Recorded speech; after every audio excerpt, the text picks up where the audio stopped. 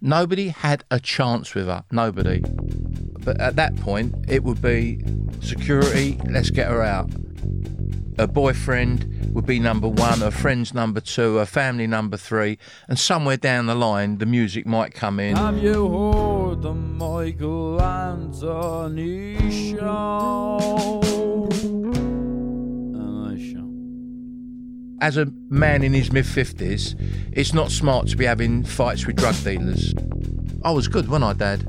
I said, what are you talking about? You're still good. I was beautiful, wasn't I, Dad? I said, you're still beautiful.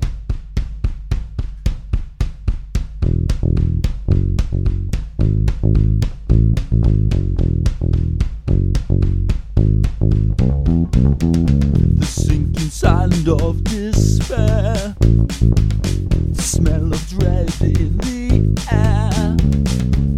I'm head to toe in my own fear. I'm going to die, no need to cry. Mitchell, Winehouse. Mitch. Is it Mitchell though, officially? Officially, yeah. Yeah. I was looking forward to interviewing you.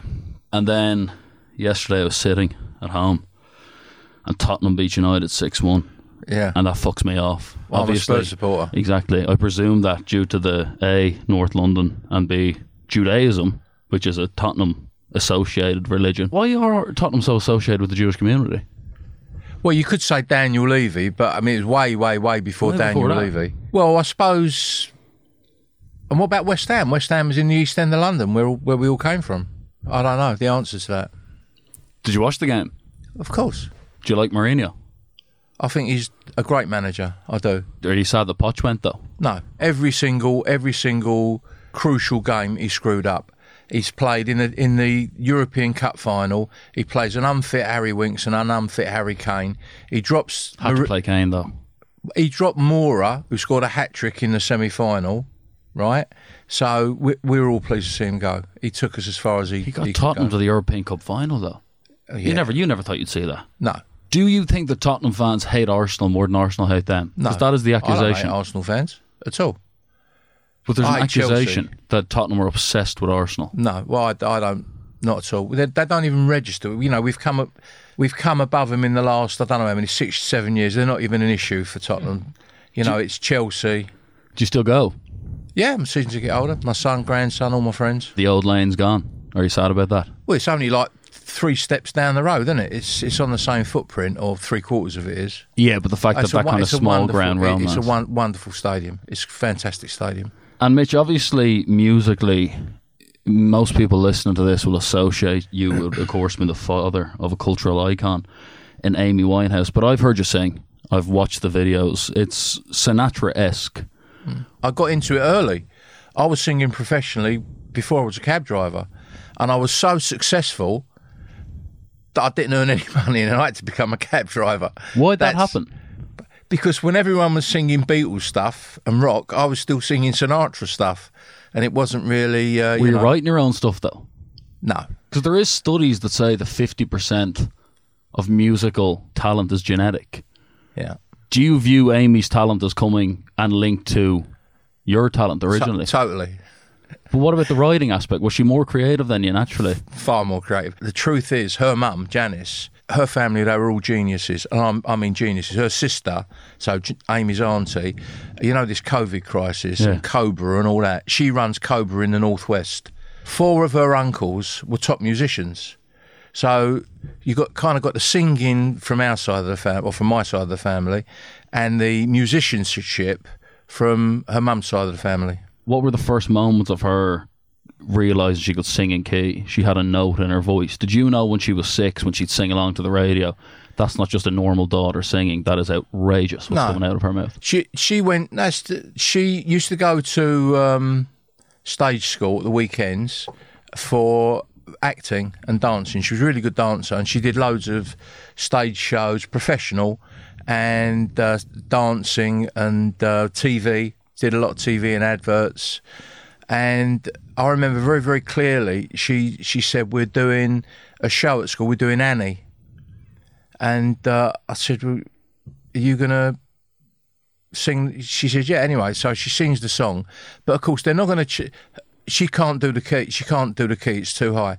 Tomorrow. I thought, well, thank God she can act and dance. And then the following year, she was about 12. I mean, I had heard her sing, and she had a very powerful voice. But the next year, she was maybe 11 or 12, and she said, I'm singing in the school show again, Dad. And I said to my wife, oh, my God, she's singing in the school show again. We got to go. Because I go and watch my son play football. I got to go and watch my daughter. So we went, and I remember the song. Do you remember, the Alanis Morissette song, Isn't It Ironic? Isn't it ironic? And now it's in the right key. She can sing. And I said to my wife, hold on a minute. This is fantastic. She was very naughty at school. She went to the same school that I went to when I was a kid, and a lot of the teachers were the same. And the teachers would talk to me, and they said she's a lovely kid, very naughty in class, not malicious, just easily but she'd bored, be singing in class, and I'd have to ask her to leave the class and everything. And she said, "I'm going to stage school, Dad." I said, "I want to go to Sylvia Young," and I said, "You can go to Sylvia Young if you have one good year at school." Anyway, so she applied to Sylvia Young herself, and she did an audition. And she got in on a scholarship. Now, after that, after Amy passed away, one of the first things we did, we gave 3 scholarships to Sylvia Young for 3 kids that couldn't afford to go there themselves. And I know the talent that these kids must have to get a scholarship at Sylvia Young. We sat there through 80 auditions, and we chose 3 in the end.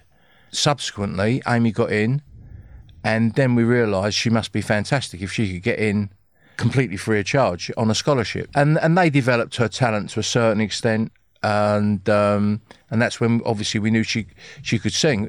The writing came afterwards. Where did you meet Amy's mom, Janice? She was my best friend's cousin.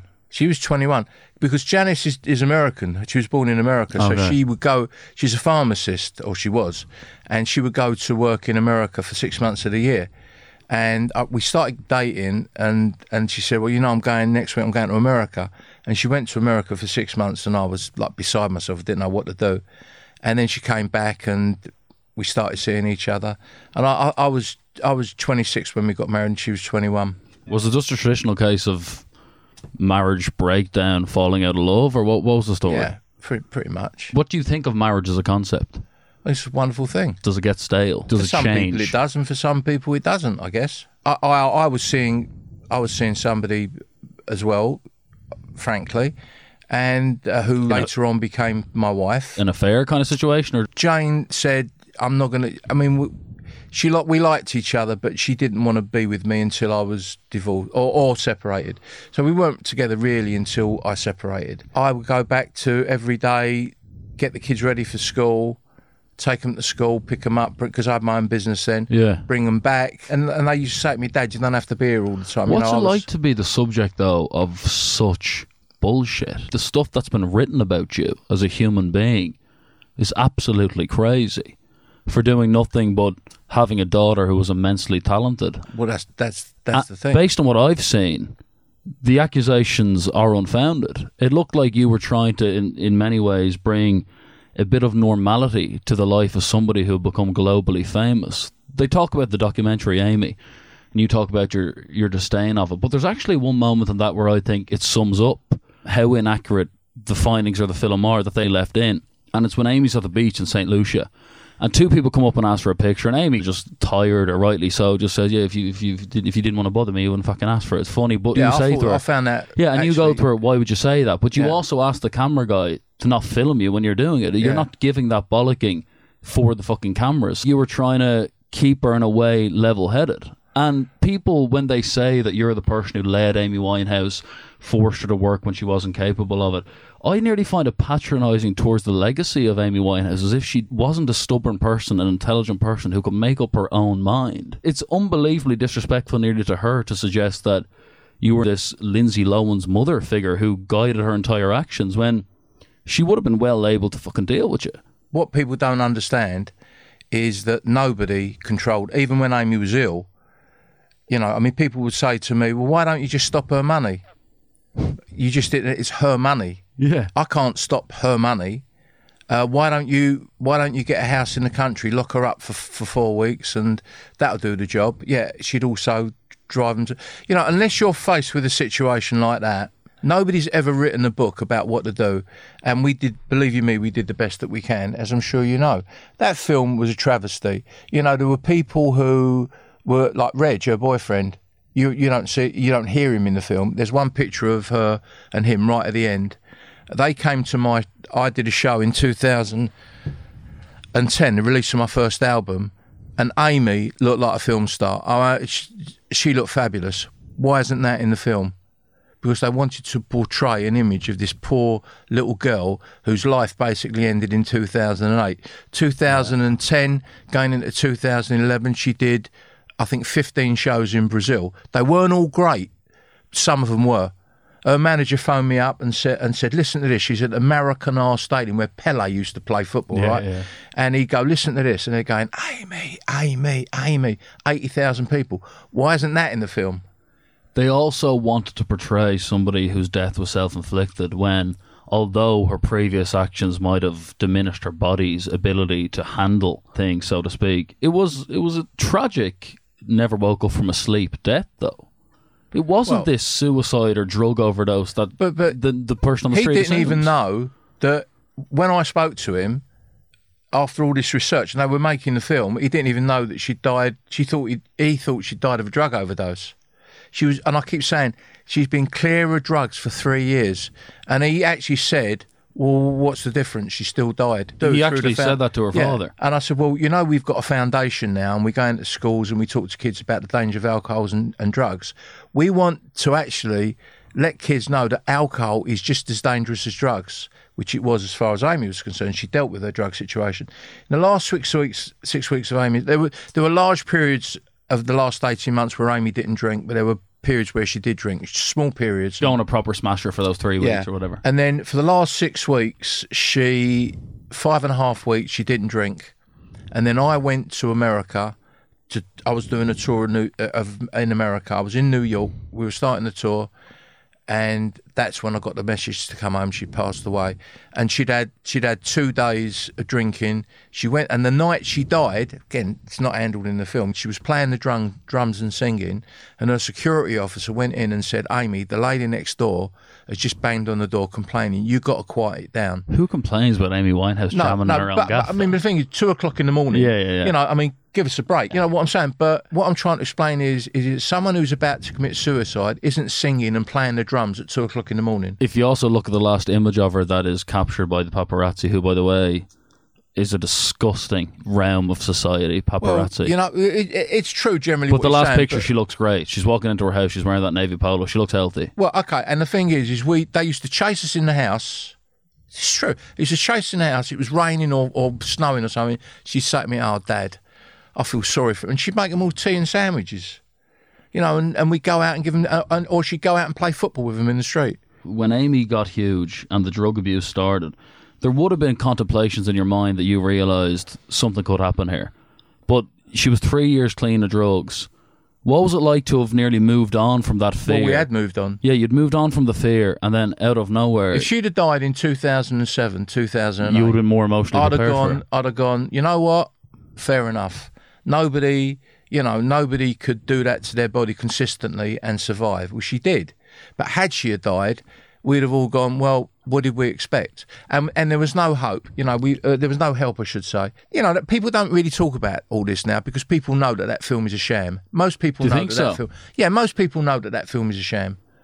And the thing is that even that film... People are easy to manipulate, though, man. Well, they are easy to manipulate. But even in that film, in 1 minute he's saying we never took Amy to rehab. The next minute, I'm taking her into 3 different rehabs. I'm going in here, we're walking in this one, we're walking in that one. And basically nobody knew what to do with her. And the thing is that when she decided to quit drugs, she quit drugs. And I'd say to her, because I was having fights with drug dealers... And I said, what was it that actually made you stop taking drugs? She said, it was the look on her mum's face. She said, that was it, the look on my mum's face. And that's what did it for her. But the thing is, what people don't realise, and what we know now, is because we've got a women's recovery house 250 yards down the Kingsland Road. We got a women's recovery house in there. And every single one of those women that are in there were coerced into drug addiction by their male partners.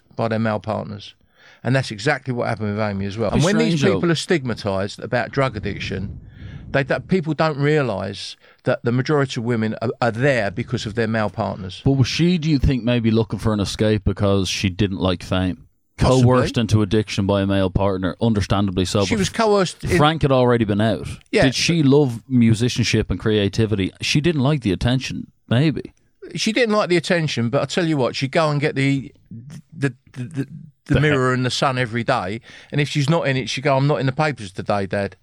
You know what I mean? So on one hand, she didn't like it.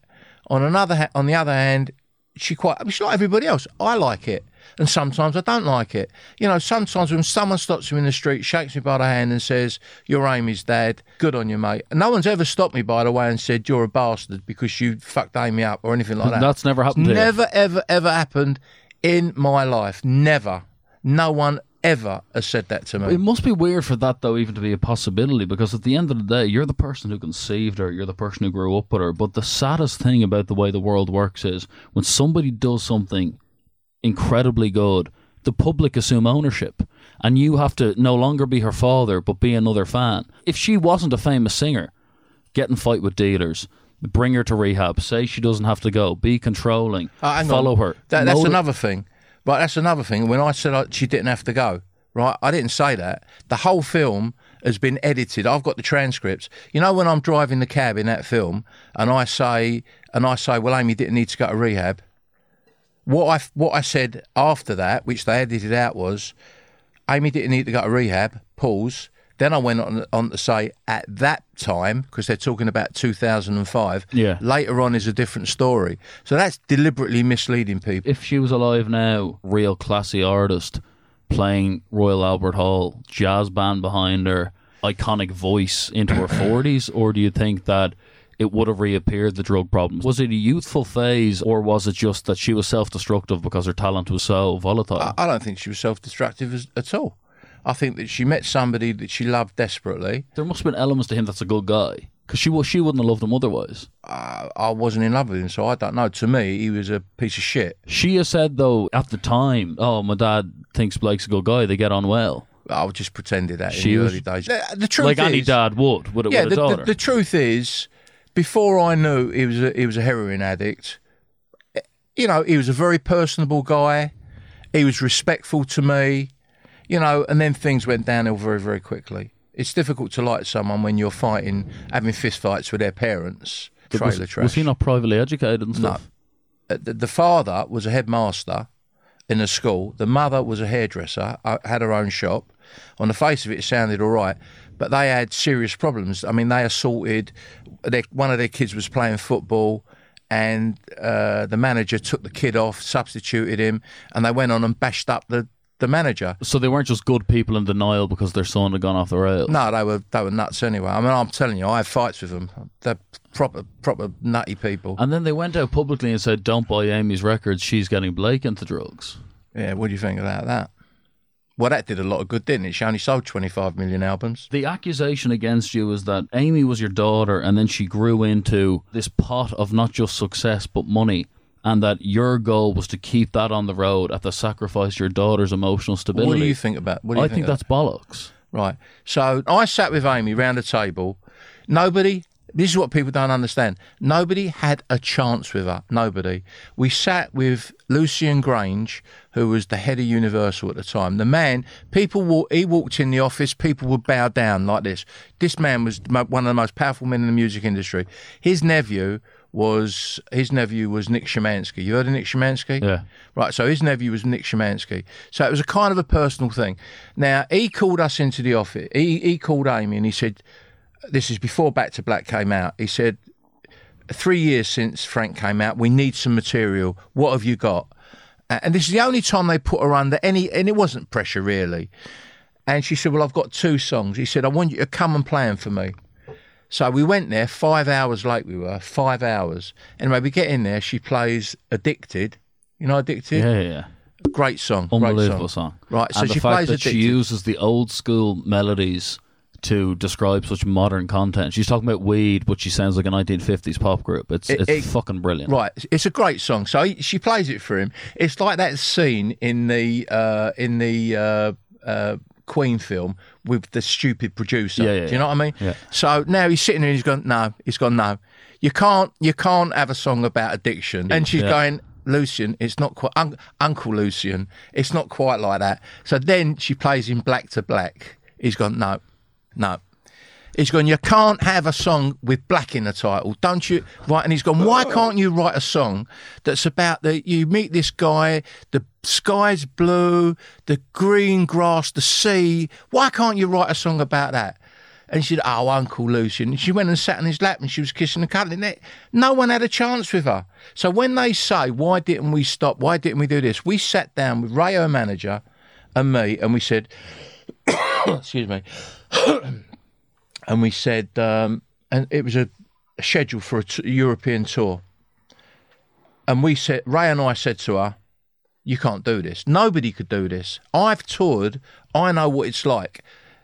Belgrade, then Budapest, then this, then that, every day. I said, you can't do it. She said, I'm doing it. As an artist yourself, though, after she released Frank, clean cut, beautifully attractive, young English woman who has this incredible jazz voice, then The Pain came, which produced that record. If you could change it as her dad... I wish it had never come out. Really?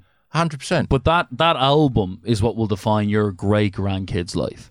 Regardless of what they do in life, they will always be related to Amy Winehouse, who wrote with Mark Ronson Back to Black, which wasn't just incredibly music, but it changed females in the music industry. It's probably the most inspiring record for females of the last 25 years.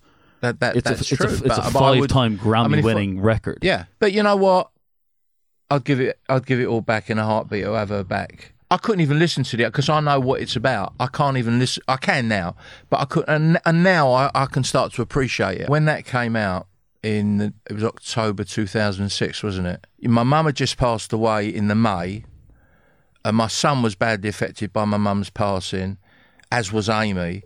You know, we had a lot, and then the album came out, and it wasn't. I think the first part of the album.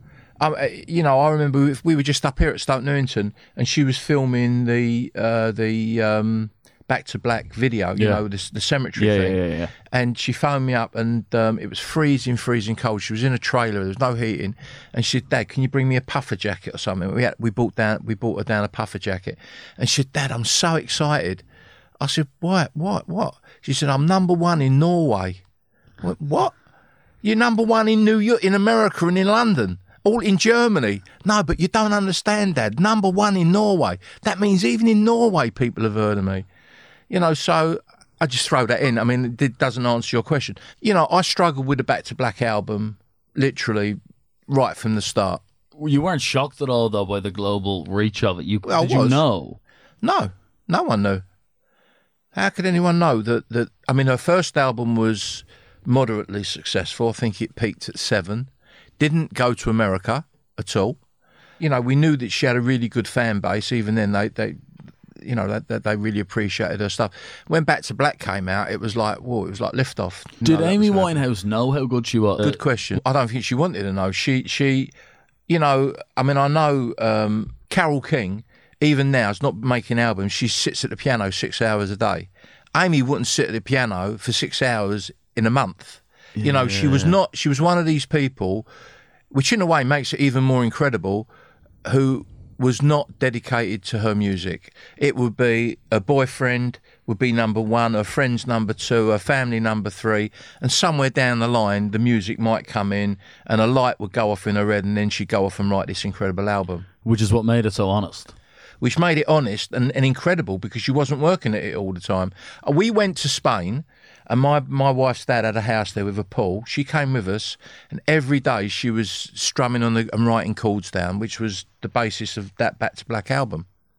You know, not sitting like slaving away in a studio and knocking herself out making this album. It's sacrificing your personal life for your art, and it's using your art to get you through the pain, but in turn means you have exposed yourself so much to the people that it's nearly easier to be Ed Sheeran and go up with a guitar and write a few poppy G to C chords and get the record label to go, yeah, and we'll take the same song again with different lyrics and the same song after that.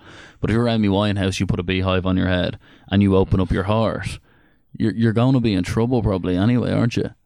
You're giving away too much. Was there ever a part of you going, Amy, as much as this is a great song, fuck me? Well, I'd say to her, you know, I don't know if it was the first album or the second album, and there's a line which goes, the only time you hold my hand is to get the angle right.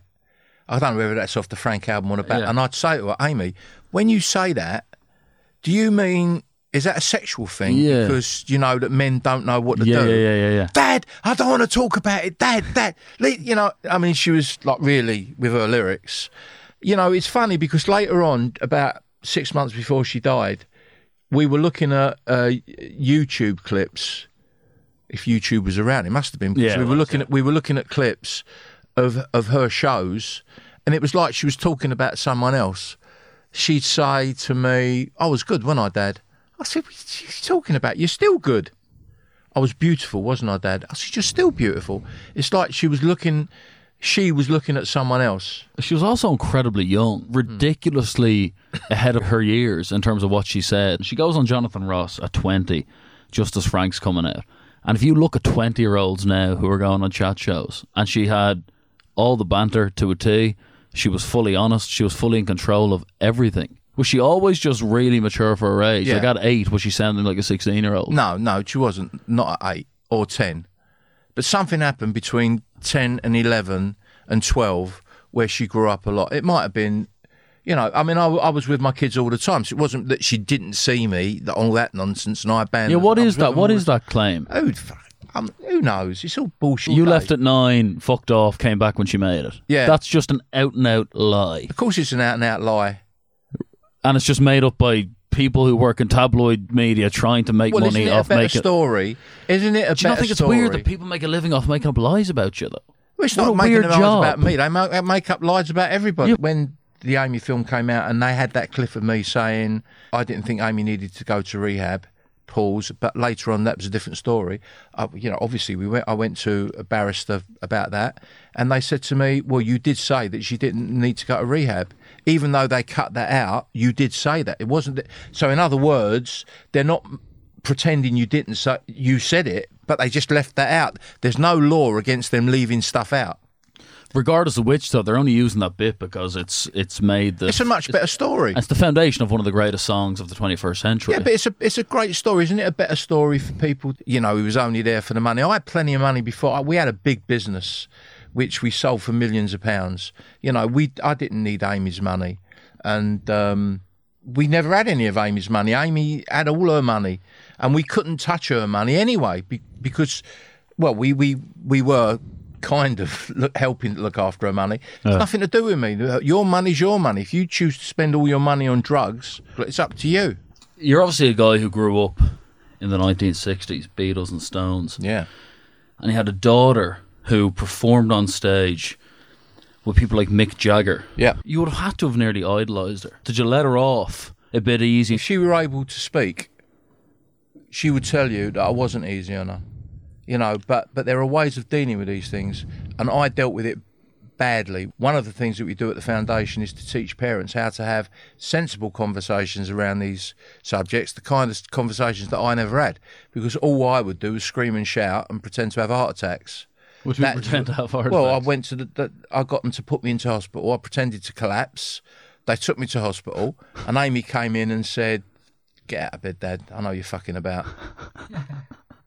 Anything, I would do anything, collapse in front of her, anything to stop her. I've dragged her into rehab. I wouldn't say that's taking it easy on her. You know, but I never saw her, obviously I never saw her take drugs. Did you never know? Take drugs? Were you never at an after show, like after a gig? Ever. I never, ever. You must have seen her extremely drunk, though. Well, unfortunately, yes. Yeah. You know, but at that point, it would be security, let's get her out. You know, I barely saw her put a glass to... we went out in St. Lucia once and she said, "Do you mind if I have a glass of wine?" I said, "Go ahead." That's the only time I've even seen her put a glass to her mouth. How often were you around her? 3 or 4 times a week at that age. Yeah. I guess. Yeah. But I was, because I was around her all the time, because during the drug days I was trying to protect her. So let's say she was on a 2-day bender and she was on the Class A drugs. Would you just be ringing her and no answer? Yeah, pretty much. And then she'd eventually answer you. You go, where the fuck have you been? I would know where she'd go, and I'd try and find her, and I'd have. I can't say too much, but let's just say that there were. You'd have people. Serious. You'd have situations. people watching it, would you? Like Alex I mean, Ferguson. I have people, but the problem is they can't control the situation either. They can only tell you. They cannot, right? So, but then I know. How can I phrase this? Let's just say, as a man in his mid-50s, it's not smart to be having fights with drug dealers. No, obviously not. But I did. But you knew who the source was. Well, yeah. You know the people who sell to the real stars, are they still the scum on the street who sell to the masses? I don't know. Probably not. How do stars get their hands on drugs so easily? It's such a... Don't fucking ask me. I don't know. They probably get people to get it for them, I would have thought. So would someone just come in backstage? I don't know. But I knew who a dealer, one of the dealer, and I had fights with him. And when Physical? she was, proper fights. Jesus. I could fight. I wouldn't want to have a fight now, Yeah. But when we were at just before the Grammys, she went into the Capio Nightingale for 2 weeks. She went into the Capio Nightingale for 2 weeks to get clean for the Grammys. And she was doing great there. And he turned up with a bunch of flowers and his 2 kids. And Amy went, "Oh, Dad, he's such a lovely family, man." I said, "Check the flowers." We checked the flowers, and there was crack cocaine in the flowers. Fuck. And that's when I had it with him. And you're talking about serious people. Why did he want to do that? For the money or for his name to be associated with fame? Because it couldn't have been worth it. Why did he want to fuck someone's life up? Why would any drug dealer want to fuck anyone? For money mainly, but demand. to put it in Amy Winehouse's flowers, that's a bit drastic. Just let her win her Grammy, man. Yeah, well, he weren't really interested in that. Did you expect the Grammy when the Grammy happened? Isn't it nearly fitting for the story of Amy Winehouse that she wasn't allowed in the States when she won it? It nearly made it that she won it in her hometown. That the satellite was in London and she's on stage and watches it. It was nearly better. She didn't care. She didn't care about going to the States. It was all set up nicely for her. She designed the set. She was having a great time. And right, because you don't know, because we went to receive the Grammy for the duet with Tony and Amy. Yeah. Body and Soul. And we didn't know we did win it. No one told us we were going to win it. So no one knew. But her manager, Ray, said, "I think we're going to win 2." He says, "I think we're going to win 2." So we're all pretty excited. And then, of course, someone else won a Grammy that Amy should have won. The one that she didn't win, she was up for 6 Grammys. The one that she didn't win, Ray thought that was the shoe-in, that was the kick-in, that was the one we were going to get, but we didn't get it, and we got the other 5, something like that. And he says, "I think we're going to get 2." And then as the night went on, whatever, and then, of course, Tony Bennett says, "And the winner is Miss Amy Winehouse." Well, we've seen the film. It was an incredible moment, a really incredible moment. Her nervousness, although... She wasn't nervous, believe me. She was immensely nervous. Not all the time, but I mean, when she used to come and see me perform and she'd get up on stage with me, sometimes I said to her, "Not yet, get off the stage." But anyway, she'd come and watch me and she said, "Dad, you've got balls of brass. I don't know how you do it. You get up here and sing." Never affected me. She found it at points, not all the time, at certain times a struggle. Do you get nerves on stage? No. Is that because the voice that you sing in is such a controlled voice? I don't know. I just don't. There's not much dancing. It's more of a kind of old school rap pack, though. You click the fingers, you stand there, and you let the throat do the work. Pretty much. But I don't get nervous. When I get nervous, it takes me back to years ago. We were years and years and years ago. I was doing a tour of Scotland. My God, right? And it was snowing, and 4 people turned up, and that's always got me. And I've gone, "How's it looking out there?" Is that pre-Amy? And now I always say, "How's it looking out there? Everyone, there's a few seats at the front still. Get them to come down to the front if it's not full up." Do you have fans? Yeah, of course. I'm a big star. You don't realise. Yeah. When you release a record, does it sell a bit? Yeah, a bit. Amy always told you that you're wasting your talent, didn't she? She produced my first album, her and a guy called Tony Hiller. And it was like, that was an incredible experience because we just had so much fun. That was in 2010. And we just had so much fun. And she had a great time. We had a really, really lovely time. So did she ever write nothing for you? No. Yeah, she should have. She didn't. Another thing, like, we didn't get on. The thing is, we loved each other as father and daughter, and there were times, of course, we didn't get on, but there were times when we got on just great. And she'd say to me that you're my best friend, and she would speak to me about things which sometimes weren't really, appropriate for a father-daughter relationship. And I'd say to her, listen, because my wife, she loved my wife, Jane. I said, I'll get Jane to speak to you about this subject. Please don't talk to me about it. Sexual stuff? Not sexual stuff, but maybe female health stuff. Yeah. And I said, I'll get Jane to speak to you. And we got on wonderfully, really wonderfully. From a child, and my son, they never got on particularly great because they were brother and sister. They did and they didn't, but we all had a wonderful relationship. And I haven't thought about it for years, but I mean, the thing is of course, when people say that I was an absent father, it's just not true. And even at the time, I would take the stance that, you know what, let them think what they fucking want. Meanwhile, my family know what I was like. All my friends, and luckily I have a lot of very, very dear friends, they know what I was like as a father. As long as my family and friends know how I was, that's good enough for me. From an actual existential point of view, it seems like how passionately you speak of her that you think you'll meet again, do you? I do. Is that a religious thing, or is that a... No, it's not a Jewish religion thing. Do you dream about her? You can still hear her voice. Yeah, I don't dream about her all the time. I dream about her fairly frequently. And it's always just... It's nothing like a clap of thunder and... Yeah. It's like we're just sitting down having a cup of tea. Or she's ironing or something. Or hoovering. The last one was she was hoovering. And I've had incredible proof. Incredible, because I do believe in life after death, and I have had incredible proof, and I truly believe she's with me, and it's comforting. Is it more difficult to mourn a loss when society shares it with you? Well, I mean, on Instagram and Facebook, people say to me, the day Amy died, my life ended, and I'm going, so I'm a dad, But you know what? When I got the news that Amy had died, I was in New York. I can't tell you what it was like. I can't, Who called you? A security guard. But it was on Amy's phone. It was on Amy's phone? Yeah. And I've gone, no, sorry. I was with my uncle who was visiting his son who lives in New York. So I was with my uncle and my cousin. Is there a few Winehouses in New York? No, they weren't Winehouses. Okay. They're a different family, but they're cousins. Yeah. And I've gone, we were talking about Amy, and I've gone, she used to use the security phone to call me. Yeah. I go, she's here now. I went, hello, darling. And I can hear Andrew, the security guard, he's like incoherent. And I knew, so I said, is she dead? And he went, yes. Fuck. And then... How did you know to ask that straight away? I could hear by his voice. He couldn't get it out.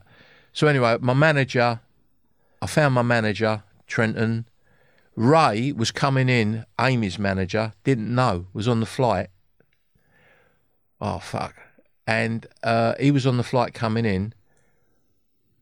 We met him at the airport. We got on that plane to go home. He didn't even know. He got off the plane. He saw us waiting for him. And he said, what's happened? I mean, can you imagine? So the three of us are now, and my cousin Michael came back as well. And we're all sitting on the plane. We're all crying going back. It was just horrible. Wow. And then we got off the plane, and I was kind of pulling myself together a bit. And my two best friends, Barry and Hayden, came to meet me at Heathrow, and they took me back to Janice. And Janice was there, her husband, Richard, my son, Jane, my wife. And we said, look, and I said to them, look, we can either, because as I'm coming across, I got her talking to me in my head saying, create a charity, Dad, foundation, because she was doing all this stuff anyway. Did she say that to you before? No, but she's in my head. Yeah. So when I got to him, I said, look, we can either, what do you want to do? I said, I would like to create a foundation and to try and make some good out of this incredible tragedy. And they all agreed. They said, yeah, we're going to do it. We're going to do it. So we created the foundation straight away, and we had money. And the first things we did was help, because Amy loved kids. And so we went to a children's hospice. We gave donations. We helped them to do this, that, and the other.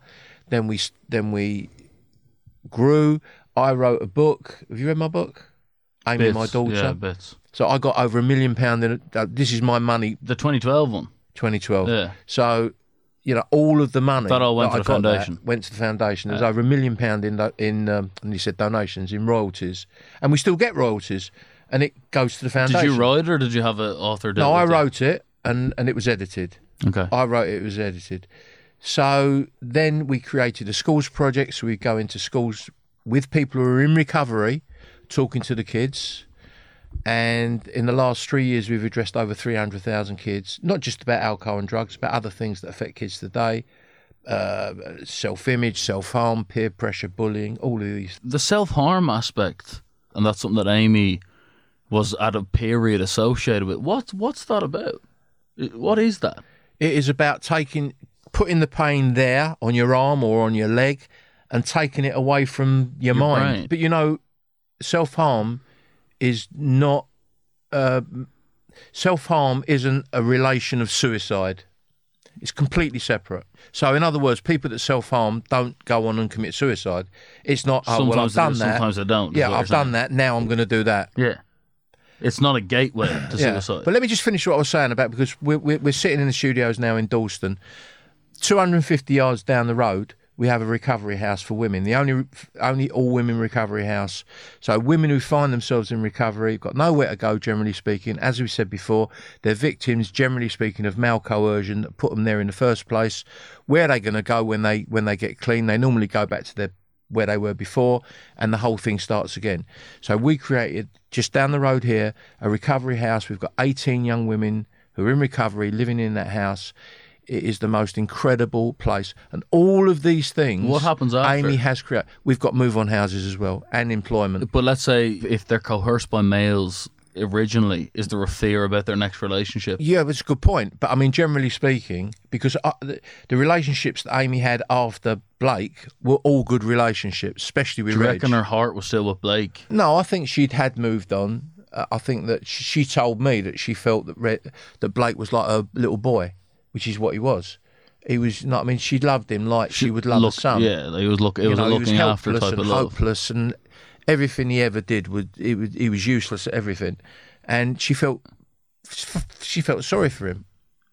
Continue what you're saying about the foundation, though. Women go down there, and they continue their recovery. It's relaxing. They can work 16 hours a day if they want, and they're all separate apartments, but they come together. They have Indian Reiki, Indian head massage, garden. It's a wonderful place, cutting edge. The tabloid media gave your daughter absolute fucking hell. Well, they did, of course. How do we set up boundaries in terms of that, though? The fact that somebody who's so great that Britain produced, the media had an addiction to tear down until eventually they could cover her funeral and move on. Now no one says a bad word about Amy Winehouse. No one does. Good stories don't sell. They're waiting for the next car crash. Obviously. I mean, do you get the tabloids saying Elton John hasn't taken drugs for 20 years? No one's interested. But if Elton John took drugs tomorrow or relapsed tomorrow, it would be banner headlines all over the place. No one's interested in good news. So do you not think, as opposed to all these intricacies such as relationships and things that happen in everyday normal lives, was it not excessive fame that drove Amy to addiction as opposed to a relationship with a guy? Look, Blake was coercive anyway, and Amy being straight, I don't mean straight, I mean not on Class A drugs, was of no value to Blake whatsoever. Well, she've done them the odd time like a normal person would, though. No, she went completely on stage. Clean, yeah. She smoked pot. Yeah. She went on stage and she had a mantra: Class A drugs are for mugs. You can see it. You just look it up. You'll see it on YouTube. Yeah. Class A drugs are for mugs. And she'd get them all to wherever. And then in my book, in the next chapter is Who's the Mug Now? The thing is that with that kind of love, all encompassing, it was everything. It was inevitable that was going to happen. And yes, of course, the fame had played a major part in her self-esteem. So, all of these things came at it was like a perfect storm. My mum died May 2006. Why was that such a big deal? She was very, very, very close with But my it mum. is just a grandparent. And it wasn't just a grandparent. I know what you're saying. Yeah. Right? But Janice and I both worked, and my mum looked after the kids. Okay. But now her grandma's not there.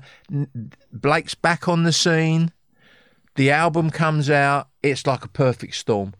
And she was obviously a victim of that perfect storm.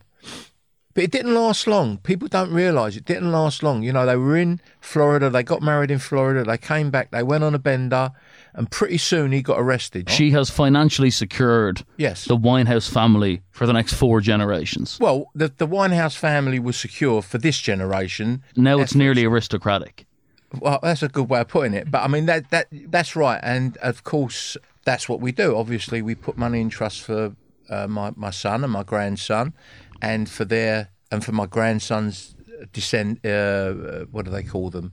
For his kids, issue. That's what they call them, for his issue. So they'll all be sorted, which is good. So Amy's looking after her own kids as well. It's remarkable. What's remarkable about it? Just the allegations of you being... Who cares? You know what? You're more upset about it than I. As a guy who hadn't met you before, to walk around with a tag that is so untrue, I find it remarkable. I don't care. I once had a conversation in the early days, and I said, okay, so would you prefer me to stop giving money to our foundation? I mean, we're not talking about the contribution that we give to the foundation every year as well. That's another issue. I said, would you feel happy if we stopped the foundation and we stopped helping the kids who desperately need our help in children's hospices and in the recovery? Would you prefer that we did that just so that you'd have a better story? Your own music. What are you doing it for? As a guy in his late 60s, you have a great voice. I get that. All the money goes to the foundation. Okay. Every show that I do goes to the all the money goes to the foundation. There's a lot of people, failed footballers, failed rugby players, who have a kid who goes on to be the best player in the world. Is there ever a part of you, and I'm not saying this is true, and I really don't want to get a London cabbie headbutt here, was there ever a part of you that was envious of her? No. Never once? Not at all. If she was male, do you think you would have been a bit fucked off by it? Maybe, but she wasn't male. Not at all. What does music make you feel? Or who do I like listening? What does music mean to you? Does it means everything to me. It changes our your lives. mood. You know what? When I was ill, and I was ill, I had septicemia, and I did nearly die. When I was getting better, How'd you nearly die? Septicemia. But how close were you to death?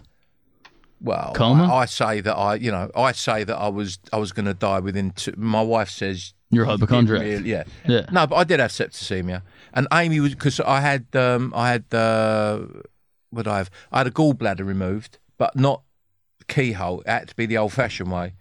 And they said to Amy, and I had septicemia before that, and they said to Amy, I said to her, do not, because she'd make me laugh, and I had stitches in my stomach. Yeah. And of course, they brought her in a nurse's uniform in the hospital, and I'd done the stitches, and I'd have the stitches done again. And I was pretty ill, but you know what? And I'd start, and I don't know why I wasn't listening to music. Then I started listening to music, Sergio Mendes, some stuff, and fuck, it was like getting an adrenaline injection. Yeah. I mean, music can change the world. Obviously, it can. We know that. Amy's done that. Music can change the way you feel. It's incredibly powerful medicine. Do you feel pressure to make one of the grandkids a musician now, though, to carry on the legacy? It can't just die. No, but it can't just die. No, he's Footballer. Yeah, he's good. Well, isn't it weird that Amy's going to be famous in 100 years, though? Isn't that strange to know? I think it's a wonderful thing. Just a shame she had to die at 27. You know, maybe she'd have died at 87. She would have still been famous in 100 years. Do you own the rights to her music? Yeah. So can we play one of her tracks at the end of this pod? No. No. Of course you can do what you fucking like. Can we, yeah? What are you going to play? Let's do Addicted. I love that. So I can talk us out to Addicted by Winehouse now and get no complaints from anyone in an email. Mitch Winehouse, the foundation, is incredible. Can people donate to it, or what? What's the... Yeah, amywinehousefoundation.org. Send us your money. I need a new car. Send us plenty of money. Mitch Winehouse, pleasure talking to you. Thanks very much for coming on the Michael Anthony show. It's been great. You know, I forgot to mention, one of the first things we did, was in Dublin. We went to a children's hospice there. I think it's the only non-church, and it was a children's Is this hospice. still on? Yeah. But it wasn't run by the church, right? And we made a 10,000 donation in there. That was a lovely day. Yeah. I enjoyed that. It was good. Like, you know that a lot of that stuff in that film was bullshit. Yeah. Right. So I haven't got to convince you. But sometime, or not recently, but you've got to convince people that what you're saying is true. Yeah. There's only one person to blame. That's Amy. She'd been told, what she was doing. She was drinking and then getting dry, drinking and then getting dry, drinking. And the doctors said to her, and they wrote to her, and they said, do not do that. If you detox, you have to do it under medical supervision. She was told there's only one person to blame. It's not the record company. It's not me. It's not the paparazzi. It's her. But in terms of the detox, she just went cold turkey off gargle. Yeah. And, your organs can't handle it. Exactly. You know that. I know that. She's like a genius. She's doing fucking Sudoku, like the most complicated Sudoku and cryptic crosswords, and she didn't. Would know she be that. doing that shit? Yeah. Would she be? Yeah. She'd be expressing her intelligence in ways that weren't musical. Yeah, she'd be doing. Look, she did. About the Fred Perry collection. Yeah, she designed it. She did 6 seasons, 6 Fred Perry collections. So she was very creative, but very smart from her mother's side. Sudoku, they couldn't make them hard enough for her. So then I look at it and I go, what is this? This is like a jumble of numbers. And she go, oh, Dad, come on. But academically in school, just not ours. She could read when she was 3 years old. What are they going to teach her in school? Did she like Spurs? I took her once. She said, don't take me again, Dad. I don't want to go. Did she ever used to ask you about a result, though? Would she be like, oh, that Virginia as well, sexy? No. Yeah, Ginola. Yeah, in those days. No, my son, like, if he didn't want to go, I'd take Amy, but she didn't want to go. What is the story with the son? Is he like, how's he dealt with the fact that he lost a sister? Is he not great? No, he's had his struggles. Is he in music at all? No, he's like in journalism. What's it like to have a sister that famous, though? It must be fucking really tough, especially as a sole sibling. Yeah. But my grandson, it's difficult. It's my grandson, who's 6, he's now starting to ask about Amy. Yeah. And he said that a kid in school said to him, oh, your auntie's Amy Winehouse, and I don't think she was very nice, something like that. And he got upset. He doesn't know. Shit, that's his child. That's your son's child. Yeah, that's Amy's nephew. And then when he gets to 19, everyone's going to go, your auntie was Amy Winehouse. And to her art, we all remain addicted. Amy Winehouse, your ability to express your beautiful soul via your life-changing music meant that when it came to joy, I, like many of your fans, had no problem in getting mine. We continue to hope that you got yours. MA Show.